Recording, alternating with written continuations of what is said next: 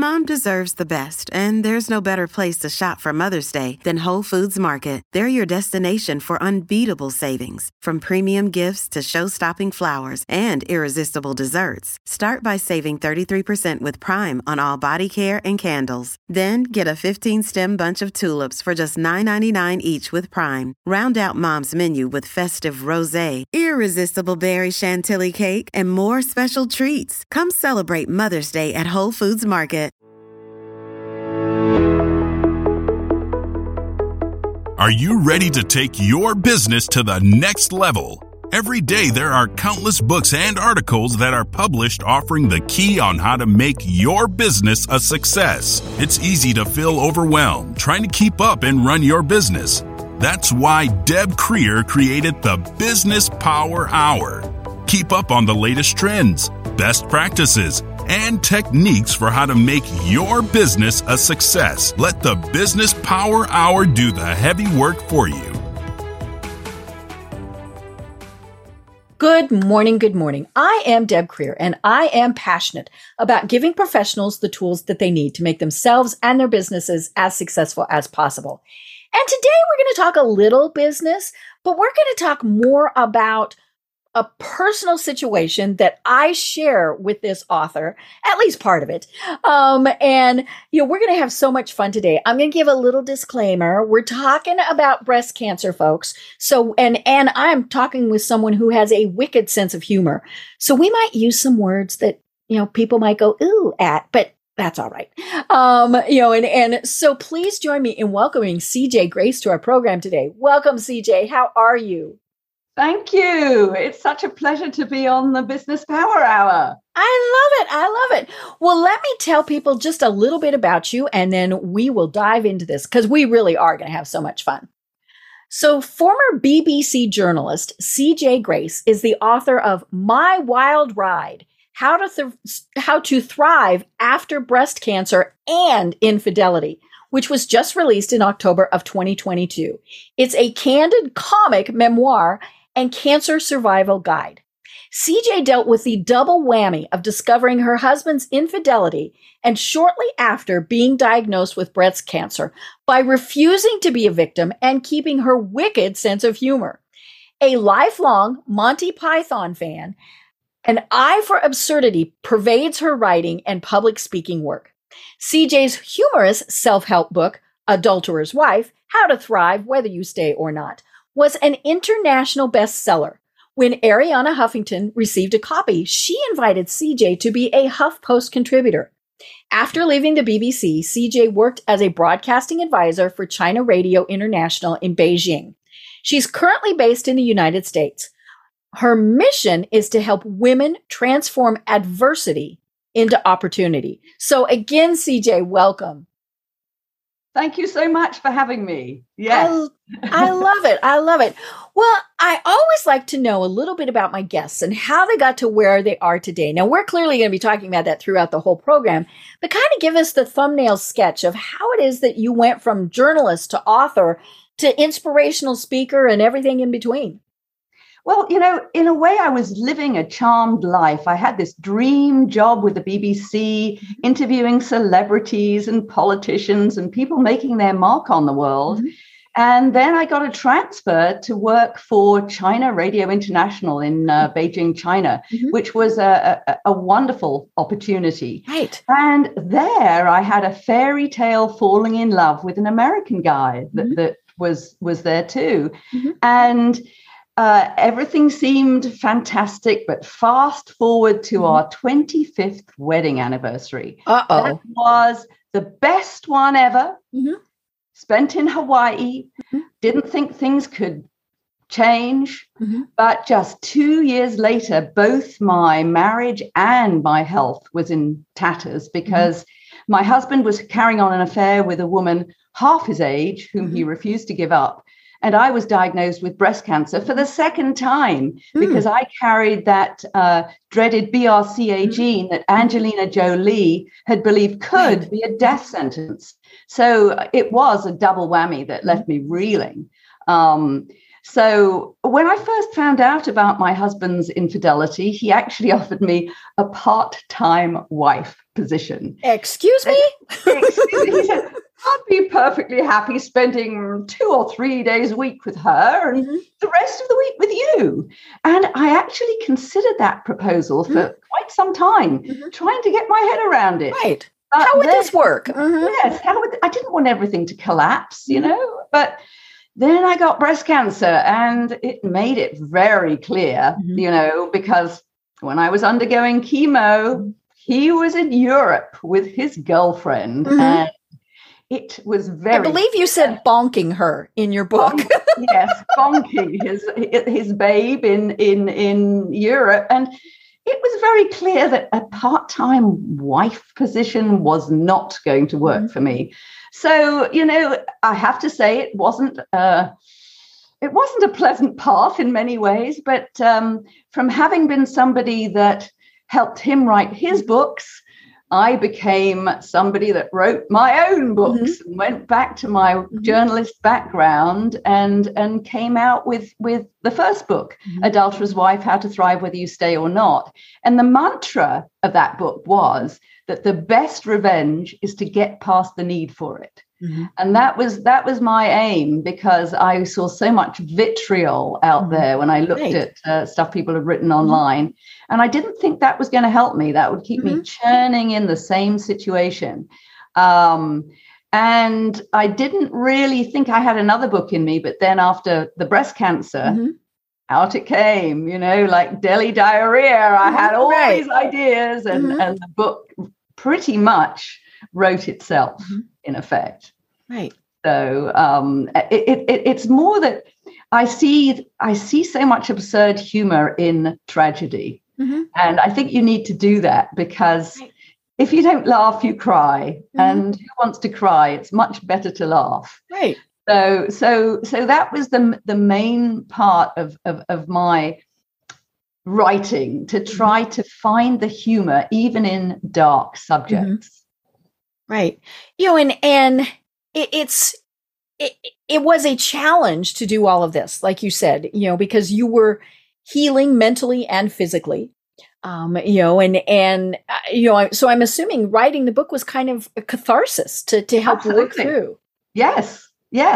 And it was also a way of remembering. Part of it came from writing emails to people about all these bizarre things that happen, especially going through cancer. You just, there's crazy stuff. Right. When you're lying on having your radiation and up there you see these, they try to make it look like I know there's a beach scene up there. Yes. Oh, so I'm not getting radiated. Right. I'm getting sun, No, it's pretty obvious. It doesn't quite feel like you're really out there in a tropical paradise.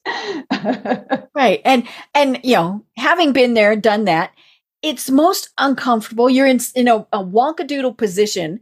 You're cold, and of course, one of the things that I discovered very early on in my breast cancer journey is modesty is gone. I mean, everybody in the world sees your bosoms or your lack thereof, and it's just like, ugh, you just kind of feel like you go somewhere and you just flip your shirt up. Okay. Because they're going to ask, right? Yes. And they mark it with Sharpie here and there to get you in the right position. Yeah, but yeah, it's what I loved about your book was, yes, I have been through all of that. And it really was funny. And I have been the same way. I'm, you gotta, now we do cry. Let's, yes, there are times where it's like, no, but then it's like, okay, pick myself up. And we go on. I've been known to tell, when they come in, now what's your name and birth date? I look at them and I smile sweetly and I say, Anastasia Beaverhausen, which of course totally throws them. But yeah, you have to have humor. It was the TV show MASH, where somebody, because they were always laughing and joking. And I remember distinctly one of the people said, why do you laugh so much? And they said, because if we didn't, all we would do is cry. And that really is so very true. That's right. And that was my mantra for infidelity was the best revenge is to get past the need for it. But my mantras for cancer were information is power, because I really think, at least being an anal BBC journalist, I needed to research everything and feel comfortable with what was presented to me. And I felt quite happy to negotiate, which I did. I did that, for example, over the cocktail they wanted to give me for chemo. They wanted to give me adriamycin and Taxol, and I looked that up. I have a history in my family of heart disease, and and it is nasty hard on your heart. Right. So and for my triple negative tumor that I had the second time, it seemed like carboplatin was probably a better option. So my oncologist was actually quite happy to switch that formula and give me the carboplatin instead. It's still not brilliant for your system, but it is better than adriamycin. Chemo's just nasty stuff. But and as I was reading your book, I mean, that was really what I was struck by, was the fact that, yes, it's funny. Yes, there's a lot, but it's also very informative with lots of great information. And one of the big things is, you are the person in charge, and, whatever the doctors, friends, whoever say, you're still the person in charge. And part of that is you are in charge of doing your own research. And I think that has changed a lot from, as we've gotten older, all these, because we don't, it used to be that you did not question the medical people. What they were telling you was written in stone. There was nothing you could do. And that is no longer the case, and so talk to us more about that. Yeah. And I mean, especially since I had already had a separation or whatever from my husband. We weren't divorced at the time that I went through this, but we were in effect sort of semi-separated. And so I couldn't rely on him to be my advocate. One example I do give in the book for probably the best known cancer memoir was the one by Joan London, Had I Known. She has a very long dedication at the beginning of her book, 2 pages of which are devoted to her husband, thanking him for how amazing he was at taking care of her.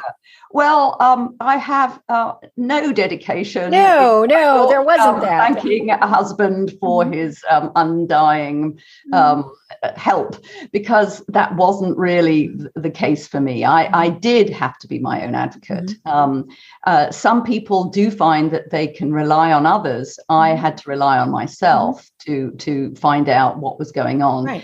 And I think that's important. It's important to feel comfortable with the treatment you get. And one thing I will say, that everybody and their mother's uncle had cancer advice for me. Oh, yeah. And some of it was really good, and some of it is totally off the wall. Because I did both conventional chemo and radiation, and I did a lot of alternative as well.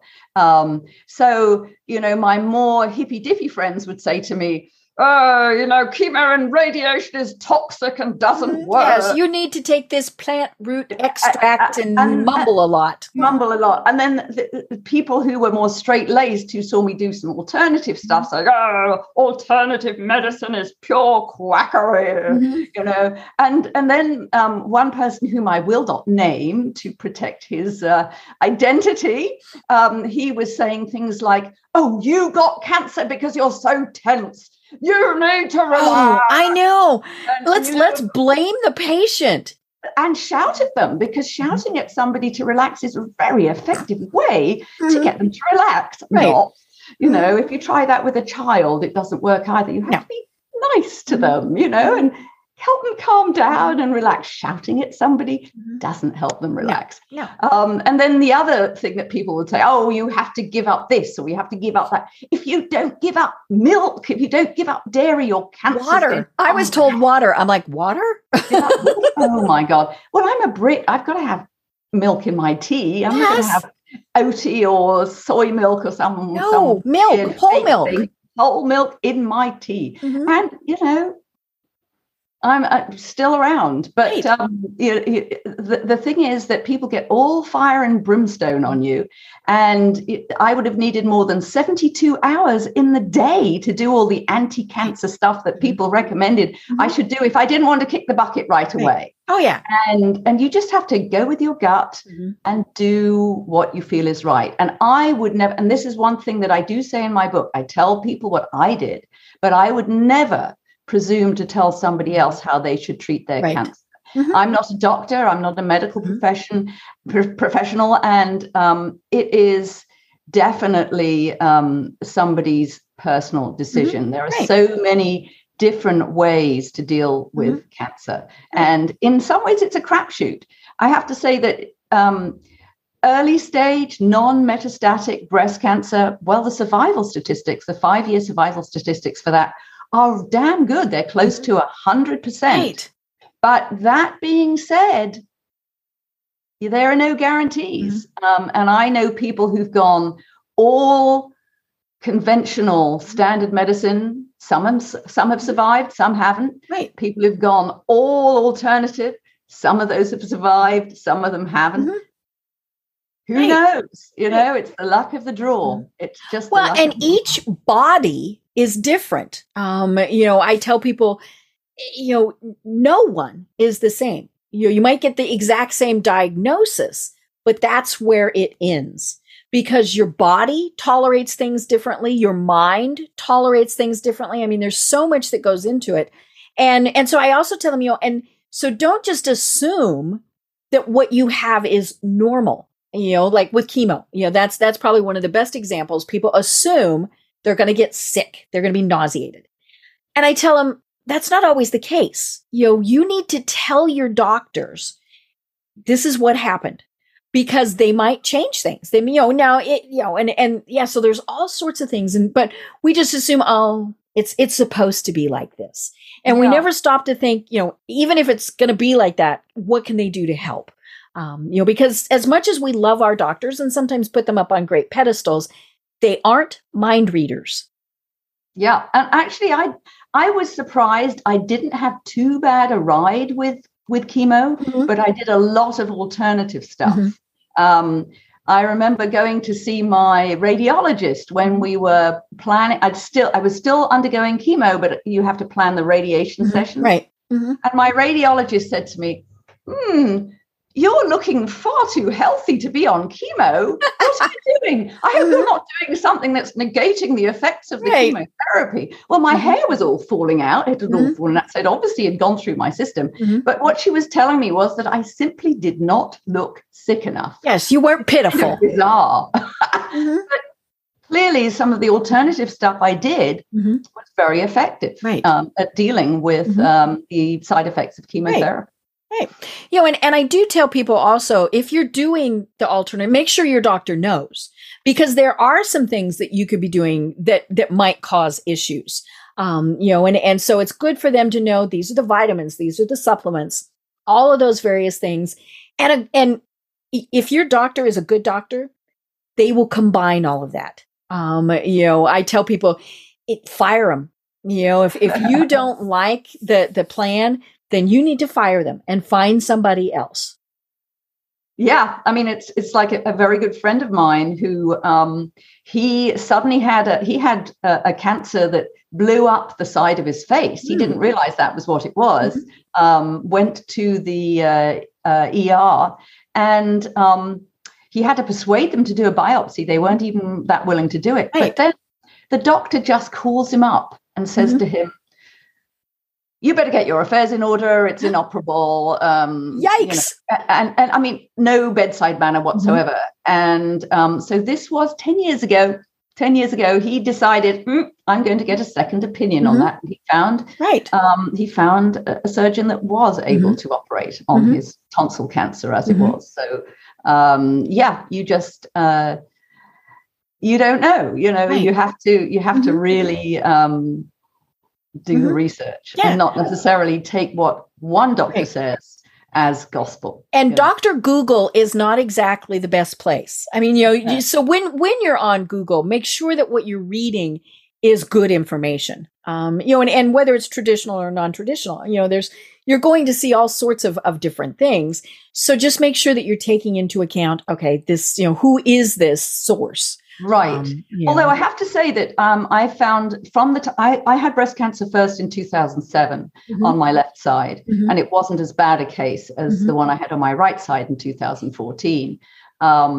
And I found that Google at that point was actually far better and far more in terms of looking up alternative medicine. Right now, at least at the time that we're recording this, I find that DuckDuckGo and Brave actually give you better results in terms of alternative medicine. One notable example of that, because I did a lot of reading when I was going through cancer and also as part of the research for my book, My Wild Ride, How to Thrive After Breast Cancer and Infidelity. And one book really stuck in my mind. It was very compelling. It's called Dressed to Kill, the link between bras and breast cancer. Right. And actually, I think it's called Dressed to Kill, the link between breast cancer and bras. It's the right way around, by Sidney Ross Singer and his wife, Soma Grismeyer. I'm probably mispronouncing her name there. But anyway, they found that the link between bras and breast cancer is stronger than that between smoking and lung cancer. And in the later edition of their book, you're compressing those girls and Yeah, you're right. It's all the toxins collect in fatty tissue, toxins and waste products in the body. And where do we women have a lot of fatty tissue? In our breasts. And if you're squeezing them with a tight bra for many hours a day, you're preventing the lymph flow. The lymphatic system would normally be flushing those toxins out of the body and out of that area.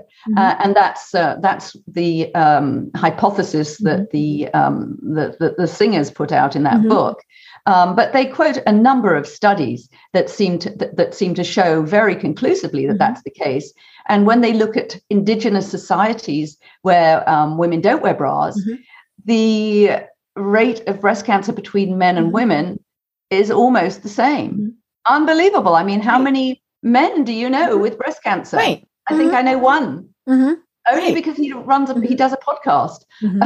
But I know absolutely, scores and scores of women who've had breast cancer. But the trouble is that, they thought that the authors thought that they would be welcomed with open arms by the mainstream cancer community. Right. And in fact, they weren't. And the mainstream cancer community just points to only one study that was done in 2014 that shows no significant link between bras and breast cancer. But the problem with that one study that they point to is that it had no control group. And so that would be like studying smoking and lung cancer without including anybody who was a non-smoker.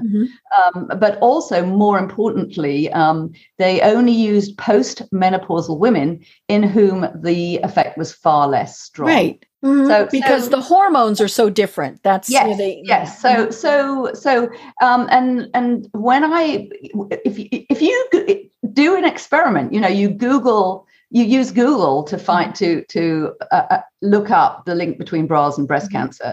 And all you get are articles that are quoting that one study that refutes this theory. Right. Then you're going to think, Right. But DuckDuckGo, other search engines do show that particular hypothesis, which to me, and the way it's written in the book and the other studies I've seen, it's compelling. I wrote an article about this on my website.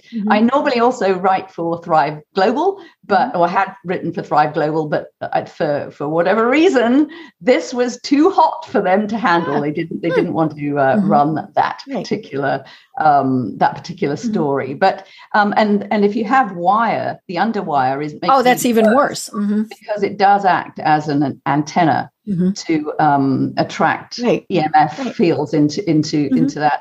And I actually have a very bizarre personal story about that, which shows you how that works. My youngest son, when he was maybe 8 or so, was fitted with that underwire, it's the retainer headpiece thingy. The wire that you wear outside your jaw. And the first night that he slept in it, he came to me in the morning. He was absolutely terrified. He said, Mom, there's a monster in the closet. I couldn't sleep at all. And there's something there. And I thought, oh, what's going on? Is there some kind of psychic thing in his closet? Right. So I had this EMF meter, and I'd heard, when you look at those shows, the Ghostbuster shows on TV, they find weird EMF globes in the rooms where the woman has died or whatever it is. Right. So there's something. I'll check this out. Nothing in his closet. Absolutely nothing. But there was a straight line of high activity, high EMF down his ceiling, right by his bed. To his headpiece. What was going on? And it only showed up when his brother in the next room had his computer on. So what it was dirty electricity in that line going above his head in the ceiling, and then his headgear picks it up.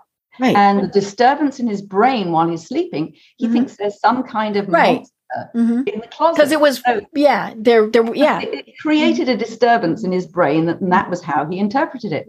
So if the headgear is picking up dirty electricity in the same way, an underwire under your breasts is going to do that too. Right. So that was a very interesting illustration of how you can have dirty electricity coming right into you if you are wearing metal stuff. I wonder whether it's coming into my glasses. I know. Oh, my glasses. Oh my God, yes. I should have plastic ones. This is going to work. Yes. I know.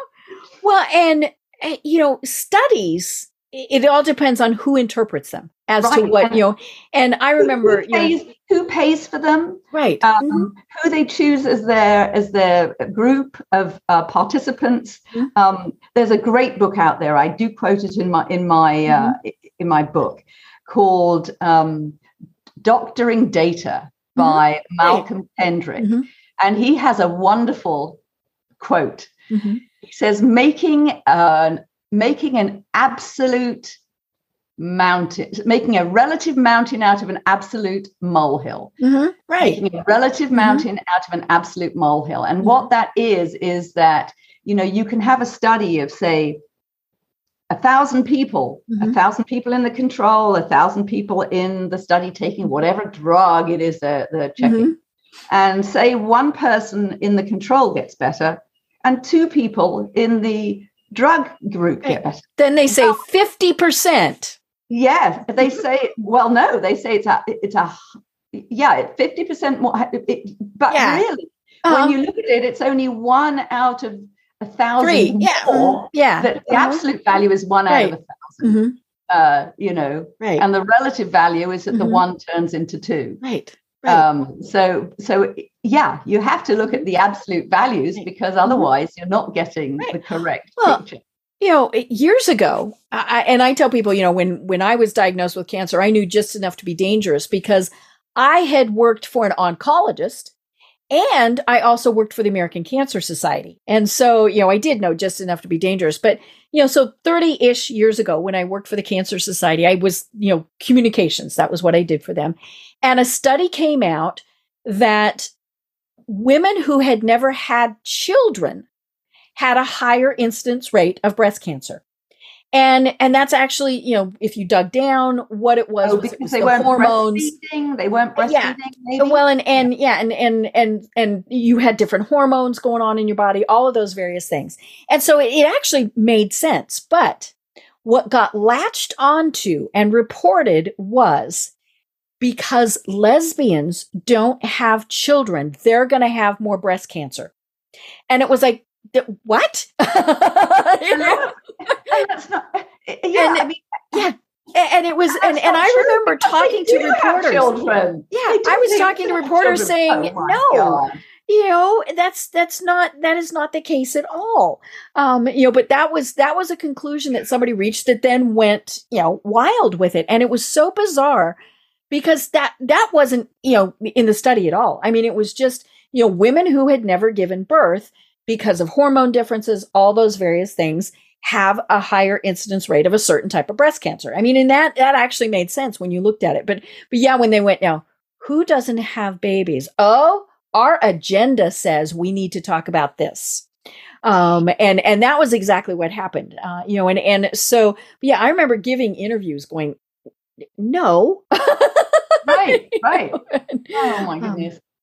And I have to say, I applaud you for choosing to stay flat, because implant illness is very, very real. Right. Oh, yeah. And Nicole Deruda has a Facebook group, Healing Breast Implant Illness, Facebook group. Well, those little buggers leak. She has more than I think she has around 170,000 members on that group.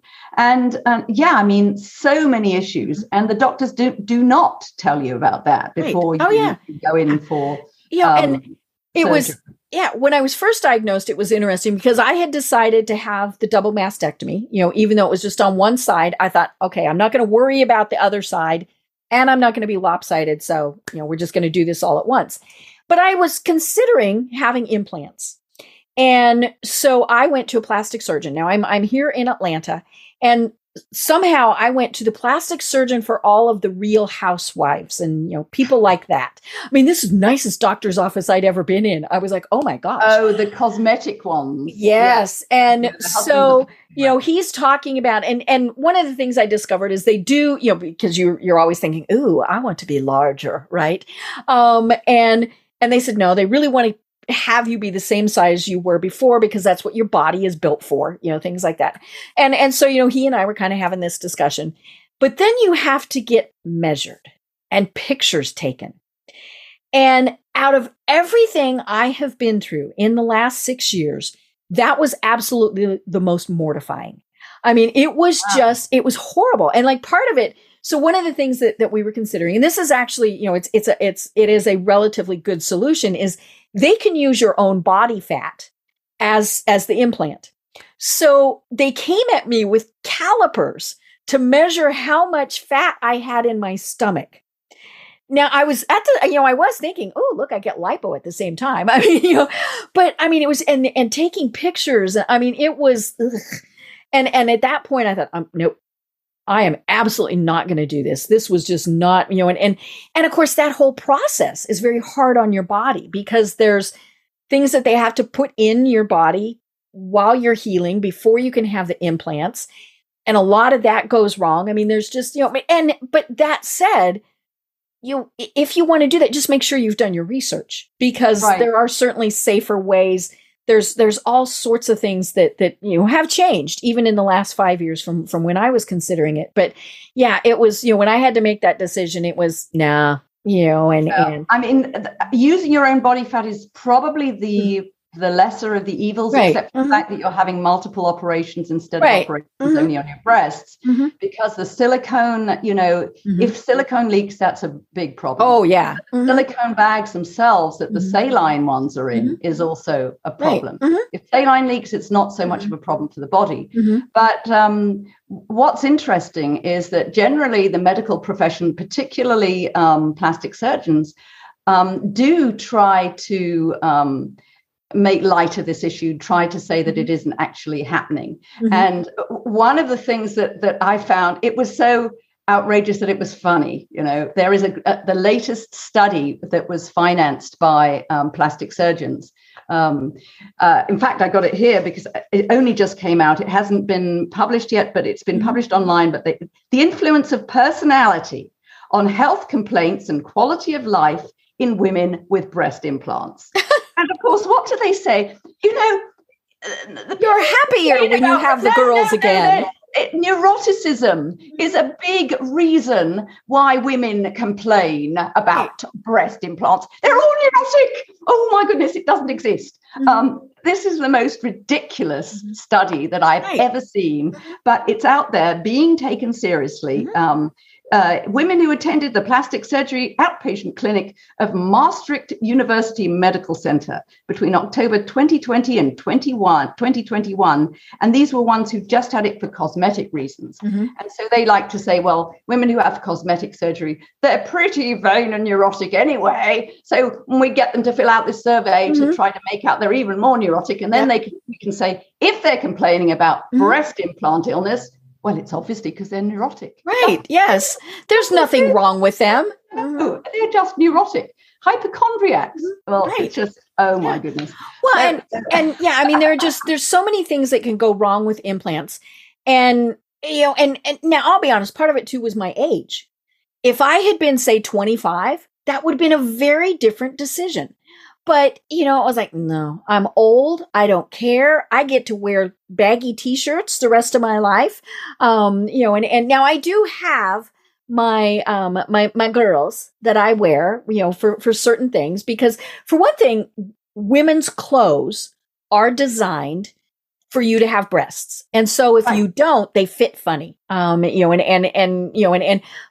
it's like, whatever, and typically I don't. I mean, I'm just, I'm sitting here in my office. Who cares? The cats don't care. I mean, but yeah, again, that's another one of those things that you need to research and just really find out and make sure that because they are putting a foreign object into your body. So you just need to know what the ramifications of that are. But in your book, you also talk about a lot of the other things like chemo. I mean, chemo is obviously one of the biggest things. There's so many different protocols, and all sorts of things. And, you sailed through. Oh, I did not. I had my one thing and it dang near killed me. I spent 7 weeks in the hospital and have had multiple complications, all sorts of things after that. Would I do it again? Yes. And I'll tell you, since that time, every scan I have shows everything's gone. So I don't know, but there's so many other options now to putting those horrible toxic chemicals into your body. And part of it is mindset. I mean, I knew that what I needed was chemo. That's just my mindset. We talk about how everybody's different. Somebody else might go, nope, not, mm-mm. And so if you gave them chemo, it would make them worse because they knew it was going to make them worse. I mean, that's the whole thing. And so, right. It's like an unplacebo, right? In a way. Yeah. If you have an idea that something's going to harm you, it will. You're actually putting that idea into your body. Right. Yeah. Right. But I have to go to one thing that I'd like to mention. Positive thinking is a bit of a tightrope because there is the tyranny of people trying to impose positive thinking on you. Right. Some people who really dealt with stuff going wrong for themselves by being very negative would try and bash me over the head saying, I'm not positive enough and I'm not going to get better if I'm not positive enough and all of this. And, you should never make somebody feel bad about feeling bad. Right. And you can't manufacture positive thinking. What I did was I used things like laughter therapy to bring you up did a chocolate therapy too. And chocolate therapy and those kinds of things. I have on my website, I actually have a chocolate mindfulness exercise, so if you do things that bring you up, you hang out with friends that bring you up rather than bring you down, all of those kinds of things lift your mood, and then you do have a positive attitude. But you have to do those things. I made sure, for example, I only watched comedies, not depressing dramas. Right. I'm, a former BBC journalist, but I gave up watching the news because it's all bad news. There's nothing good in the news. They don't cover good news. So that's what I did because I knew I needed to lift my mood, and humor is a wonderful way of getting your positive attitude back. Right.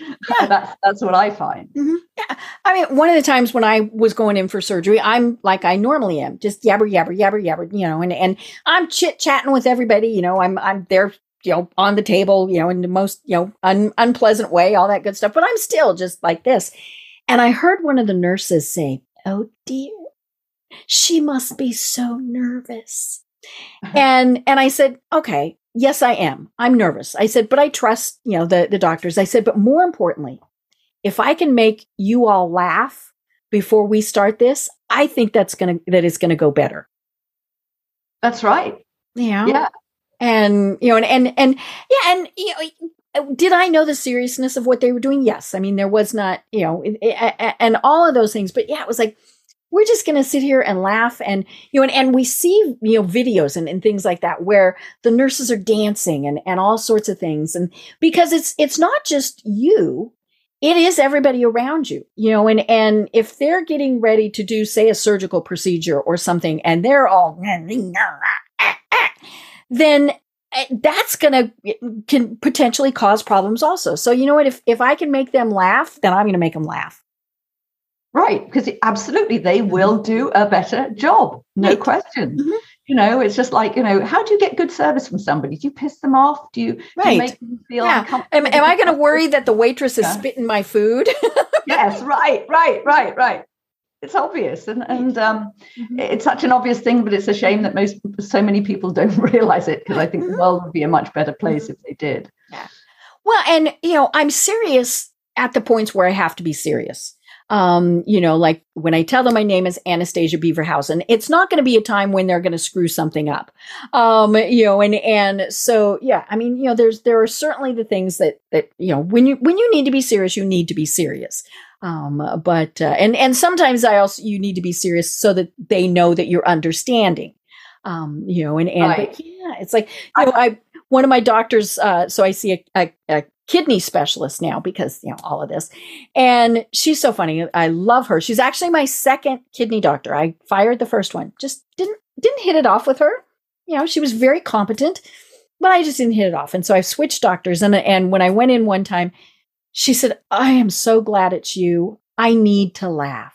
And I thought, now that's kind of sad. Right. But yeah, it's, and so we sat there and we chit-chatted and had a good time. Same with my primary care doctor. It's really funny because, I've had, the double mastectomy. Before that, I had a hysterectomy. So there's like no parts. And so when you go for an annual exam as a woman, there's nothing for them to examine on me. I don't take my clothes off. And so we just kind of chat about things. But the funny thing was, we talk about, telling people and being honest in these things. So the last time I went into my primary care doc, we were chatty, and she said, is there anything else? And I said, well, I do have this thing on my arm. And she took one look at it, and I was at the dermatologist, and danged if it wasn't basal cell carcinoma. Oh, and, but it was the funniest thing because it's very small, but I'd had it for over a year, and it was this thing that kept bleeding. And I just kept thinking I was banging it and, breaking, making it bleed. And, it wasn't. And the dermatologist, he and I had been this chatty, happy, laughy thing. And then he got the results of the biopsy. And I had not told him about any of this other because it's my arm. He didn't need to know that I had breast cancer and kidney complications because it didn't pertain to this thing on my arm. Right. And so all of a sudden he goes from being happy, laughing doctor to serious cancer doctor. And he starts telling me now, this is basal cell carcinoma, but don't worry. It is not the type of cancer that spreads. You will not. And I mean, he had this whole different tone of voice, and I started laughing. And so he thinks I'm shook up. And I said, no. I said, you need to understand I have stage 4 breast cancer. This thing on my arm is nothing. And so, but yeah, but yeah, I just thought, well, what's the end? Look, I got something else. I mean, it was just, but yeah, it is, we go through all of these mental things. And, and one of the things you talk about in the book is how, and you mentioned this with your friend, we get blamed for having cancer, or we think, how did we do this to ourselves? Right. Was I not exercising enough? Was I not doing this enough? Nobody knows. I mean, even when you have those genes, there are a lot of people who have those genes and never get it, whatever the disease is. And so, the whole blame game, I think, is one of the most difficult things to deal with. Yeah, I think that's an extremely negative way of looking at it, because whatever it is, it's just like when I got cancer for the second time, one ex-friend kept bombarding me with all these things that cause cancer in emails. Right. And, that horse had bolted. I already got the cancer. Yeah, I've already been there, done that. You don't need to tell me that, this, that, the other. And obviously, I must have done all of these things to have got my cancer. I think you have like 2 pages of it. Could have been this and this and this and this and this. Right. I mean, everything. Pretty much everything causes cancer in this modern world. Living causes cancer. What do you want to do? Should we have a prophylactic suicide to avoid getting cancer? Right. I don't think so. You know. But and one of the things that I found interesting also writing a book, because it's unusual to have a book that combines both breast cancer and infidelity. Right. And, because not a lot of people go through that. Well, actually, way more you talk about this in the book, more do than we think. Right. Mm-hmm. Yeah, because the stress causes cancer, and infidelity and marital breakup is a massive cause of stress. And you have the opposite, where you've got somebody who has cancer and the spouse can't deal. Yeah, especially if it's the female that has the cancer and the male that's okay, because sadly, females have the caretaker genes, whereas men don't seem to. And a study by Glantz and others showed very conclusively that when there is serious illness, if it's a man that's ill, the woman is much more likely to stay than if it's a serious illness affecting a woman. Often the men bail. They just can't deal with it. I'm not saying that every man is like that, but I mean, I was incredibly lucky. I mean, my husband has been phenomenal through all of this. But yeah, I know that is. And you said you worked for the American Cancer Society. Did you come across broken marriages accompanying cancer, or was that not something that, as a communications person, they didn't talk about it a lot? But again, this was 30-ish years ago. And so yeah, they really didn't. I don't remember any studies or anything like that at that point. But you certainly saw it, where it was it put so much stress.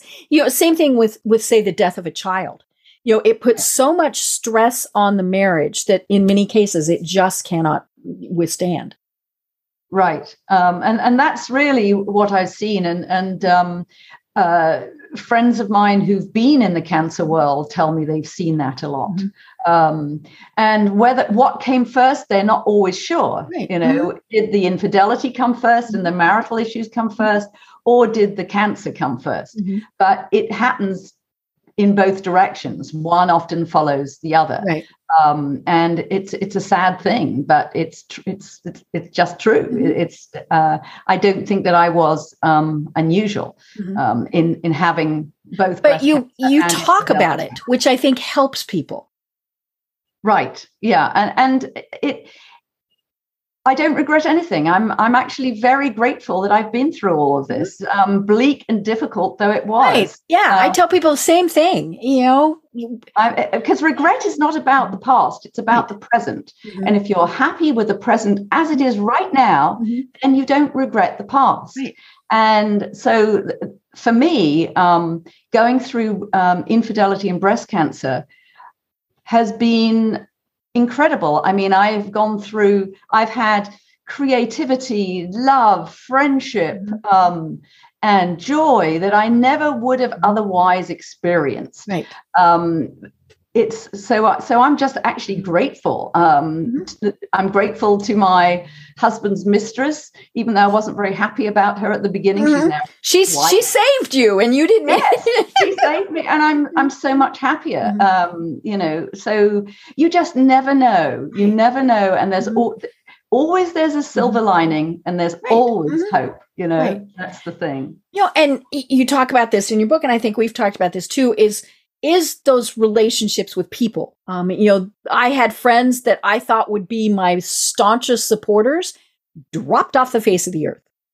And other people who who have been absolutely fabulous that I never would have thought that. And so it's been very interesting to go through all of that.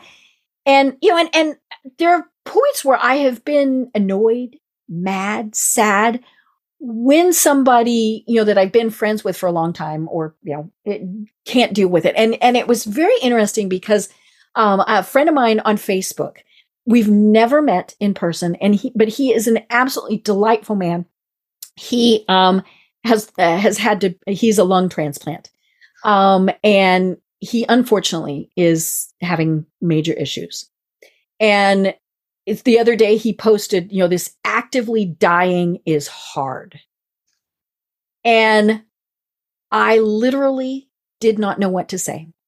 And part of it was because I thought the second I say something, I'm acknowledging that it's real. And it finally dawned on me, maybe that was why people that I thought would be supportive didn't do anything, because they would be acknowledging, oh my gosh, she is, having this. And I actually posted and I said, I really don't know what to say, but I know you'll deal with it with the strength you have been using, whatever that outcome. But yeah, it really did hit home to me that, sometimes we ignore it because we don't want to think it's going to happen. And it's very hard. Yeah. It's people don't know how to behave when someone has serious illness, which is one of the reasons why I did have a cancer etiquette section in the book. Right. Yes. You've got this great, it's great stuff. And I understand, death is not something that is spoken about in our culture. There's this culture of, no, we can't talk about it. It's not part of it. But of course, we all die. Everybody dies. And it's necessary to consider what you want to do when you are close to that process. In fact, the last chapter of my book is on that, those final steps. And steps that you should make before you've even got there, because so many people do not get their affairs in order. And the last time you want to be having to deal with that is if you actually have a terminal illness. You want to be dealing with it when you're actually fine, and living wills and all of that healthcare directive. And sometimes it's just simple things like, when I got so sick, I was very, very ill, in ICU, all sorts of things. And later on, we realized I was the person in our marriage, I paid all the bills. So, all of that, my husband had no idea what the passwords were to do online bill pay, any of that. In fact, he didn't have the password to get into my computer, and so, because all those fields are already filled in, right? You go to the public, we just, and so it's one of those things where people do need to know those things, especially if you're, and if, say you're single, somebody needs to have that information. You need to have those powers of attorney, the medical powers of attorney, all of those various things. And let's be honest, we need those now, while you're healthy, while you're thinking about it, get all of that done.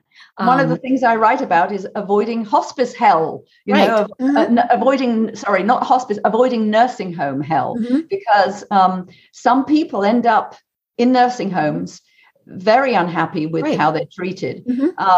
And when AARP Bulletin did a study on how many people wanted to end their lives in nursing homes, surprise, surprise, most people do not. But if you don't write that in a directive, in a healthcare directive, and tell your whoever it is you're giving powers of attorney to, whether it's your husband, your wife, your children, or a trusted friend, those people need to know, and those documents need to be given to all your healthcare professionals, so that you don't find yourself having an end of life that's far less pleasant than it needs to be.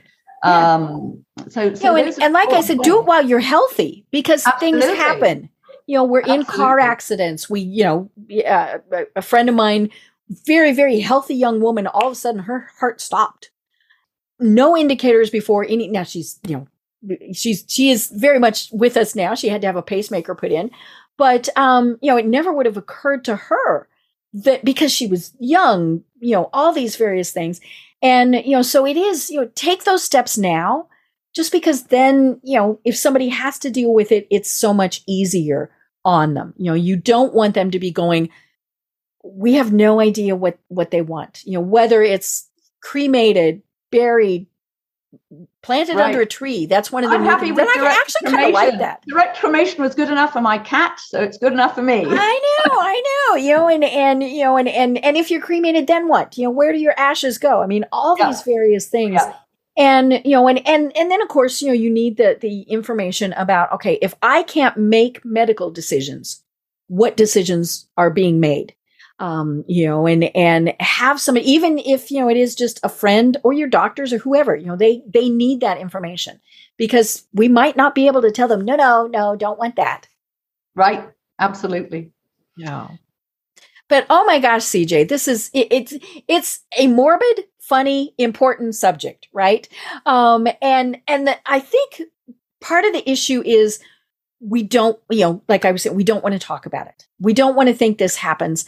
And part of what I really liked about in your book was, yes, it was funny, but you also have very practical advice in there and just tips and things, like, here's what might happen for radiation.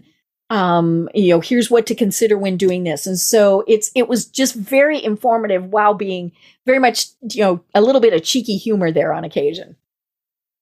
Well, thank you so much. And I would like to say that if any of your listeners would like to find out more about me, they can go to my website, cjauthor.com. And I better say that in an American accent so you can understand. CJAuthor. Right, like writer.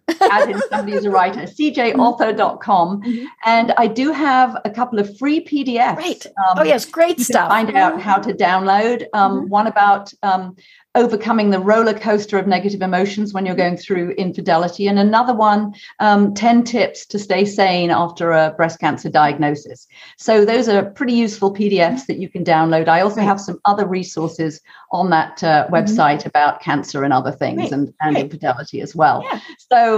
So that's it really. And big message. There's always hope. You and I are both testaments to that. There's always hope. And you just put one foot in front of the other, keep a sense of humor and keep laughing and your life will be good. Right. And it is one of those things, that whatever the outcome is, we can deal with it. But we, as we record this, and as it is broadcast, it is October. So that is Breast Cancer Awareness Month. We did this on purpose, and for anybody out there, and you talk about this in your book, please go in and get your tests done, have your mammograms, have whatever, do the self-exams, all of those things, because the sooner that you catch this, the more treatable it is. Right. And I know that there's a lot of discussion out there about, mammograms, which, hey, I don't have to have anymore. But, and so they're developing alternatives and things like that. But please don't think this can't happen to me, because it can. And CJ and I are perfect examples of that. Right. We have to be screen queens. That's it. Screenings. Get those girls checked. Well, CJ, this has been absolutely delightful. Again, your website is cjauthor.com. I'll put my Midwest accent on. Author. and so please check it. And lots of great tips, information there. There's links to your books. We will have a link in the show notes. Do you have any final thoughts that you want to leave with everyone? Well, I think that just imagine if you can. I have 6 tips on my website as to how to improve your mood and get off the emotional roller coaster that cancer and infidelity both put you into. And however lousy you feel right now, just remember, time passes, things will get better. You just work at it and life will be better than it. Life can be better than it is now. If we didn't have adversity, if everything was just hunky-dory, more or less the same, it wouldn't give us a chance for personal growth. And personal growth is what leads to a better life. I love it. I love it. Well, I am Deb Creer. I've been having just an absolutely wonderful conversation with CJ Grace, who is the author of My Wild Ride, How to Thrive After Breast Cancer and Infidelity. And to everyone out there, have a great day. Tune in for our next program for even more trends, best practices, and techniques for how to make your business a success. The Business Power Hour, hosted by Deb Creer, is proud to be part of the C-Suite Network. This podcast is a part of the C-Suite Radio Network. For more top business podcasts, visit c-suiteradio.com.